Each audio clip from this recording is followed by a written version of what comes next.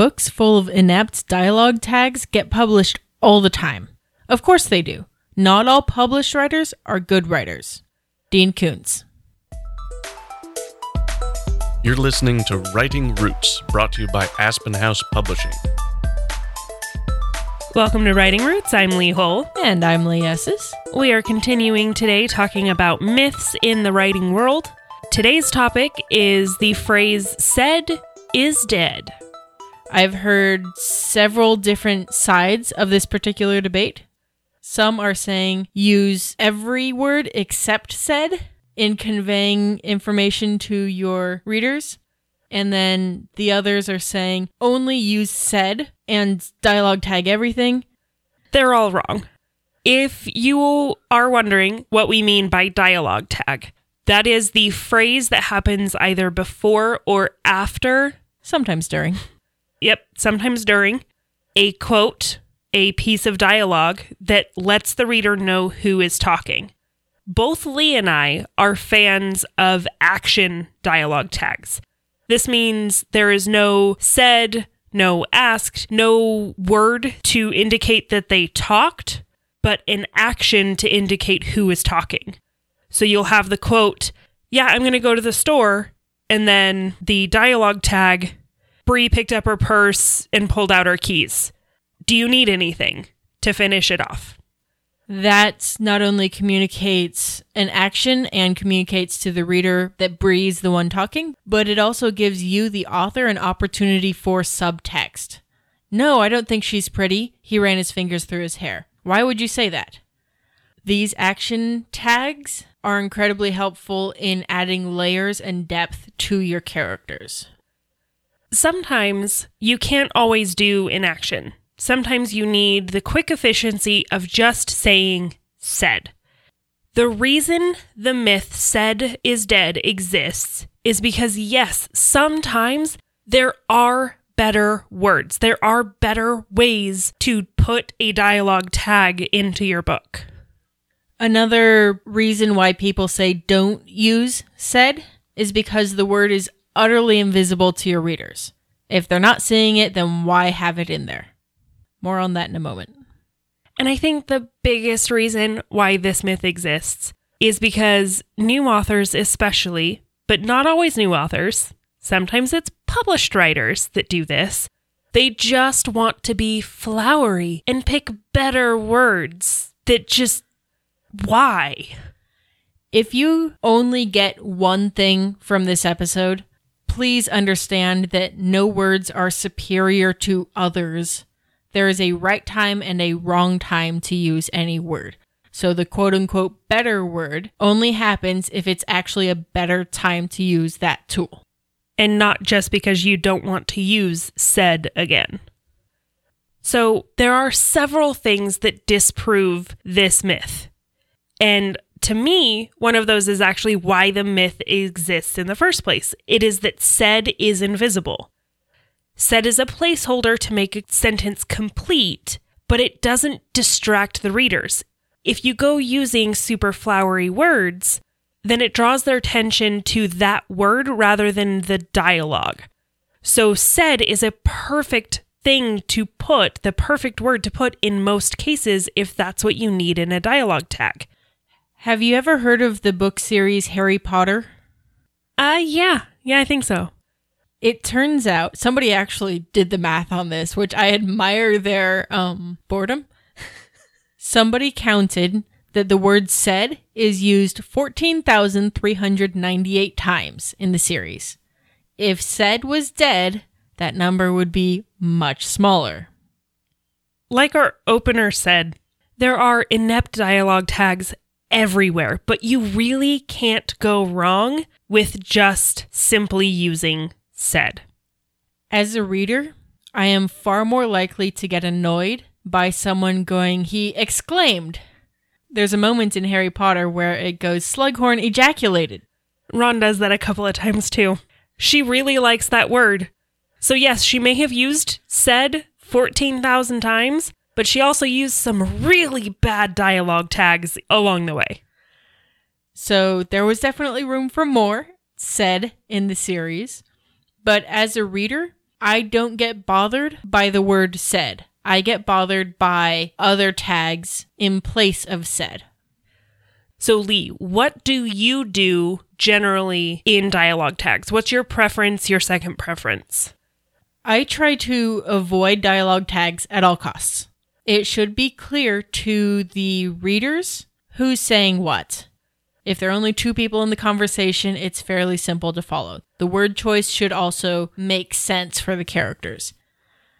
If I have to identify the character in some way, I make sure I'm putting that dialogue tag in certain moments, often in the middle of the line, where the character would pause.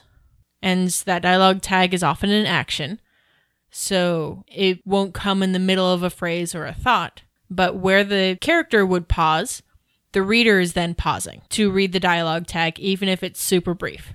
And the amount of text in that dialogue tag changes depending on how long I want the reader to pause between the first part of the line and the second part.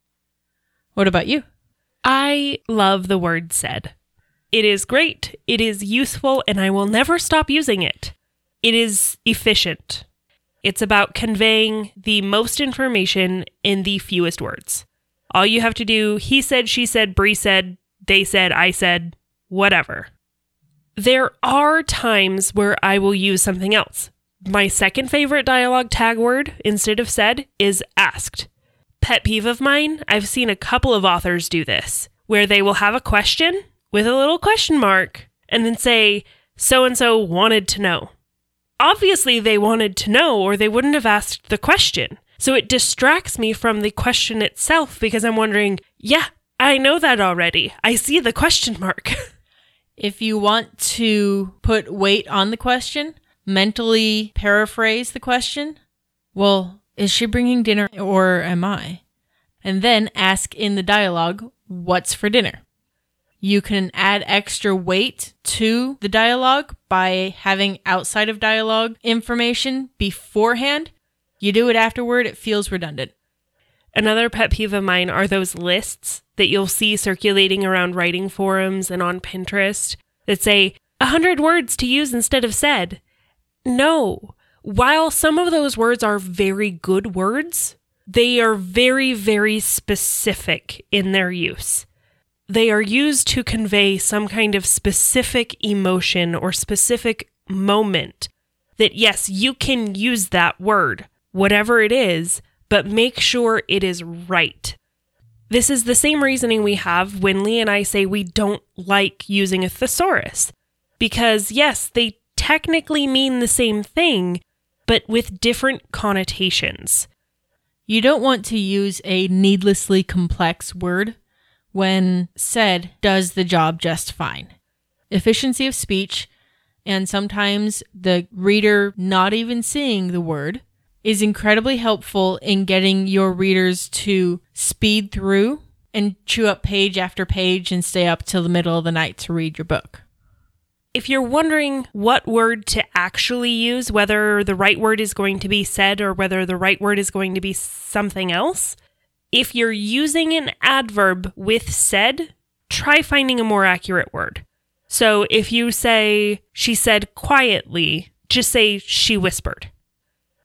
Often volume indicators are a good deviation from said. So shouted if you especially aren't a fan of the exclamation point. Whispered anytime you're trying to say announced.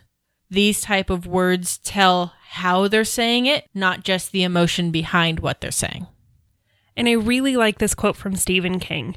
You probably have told your story well enough to believe that when you use he said, the reader will know how he said it, fast or slowly, happily or sadly.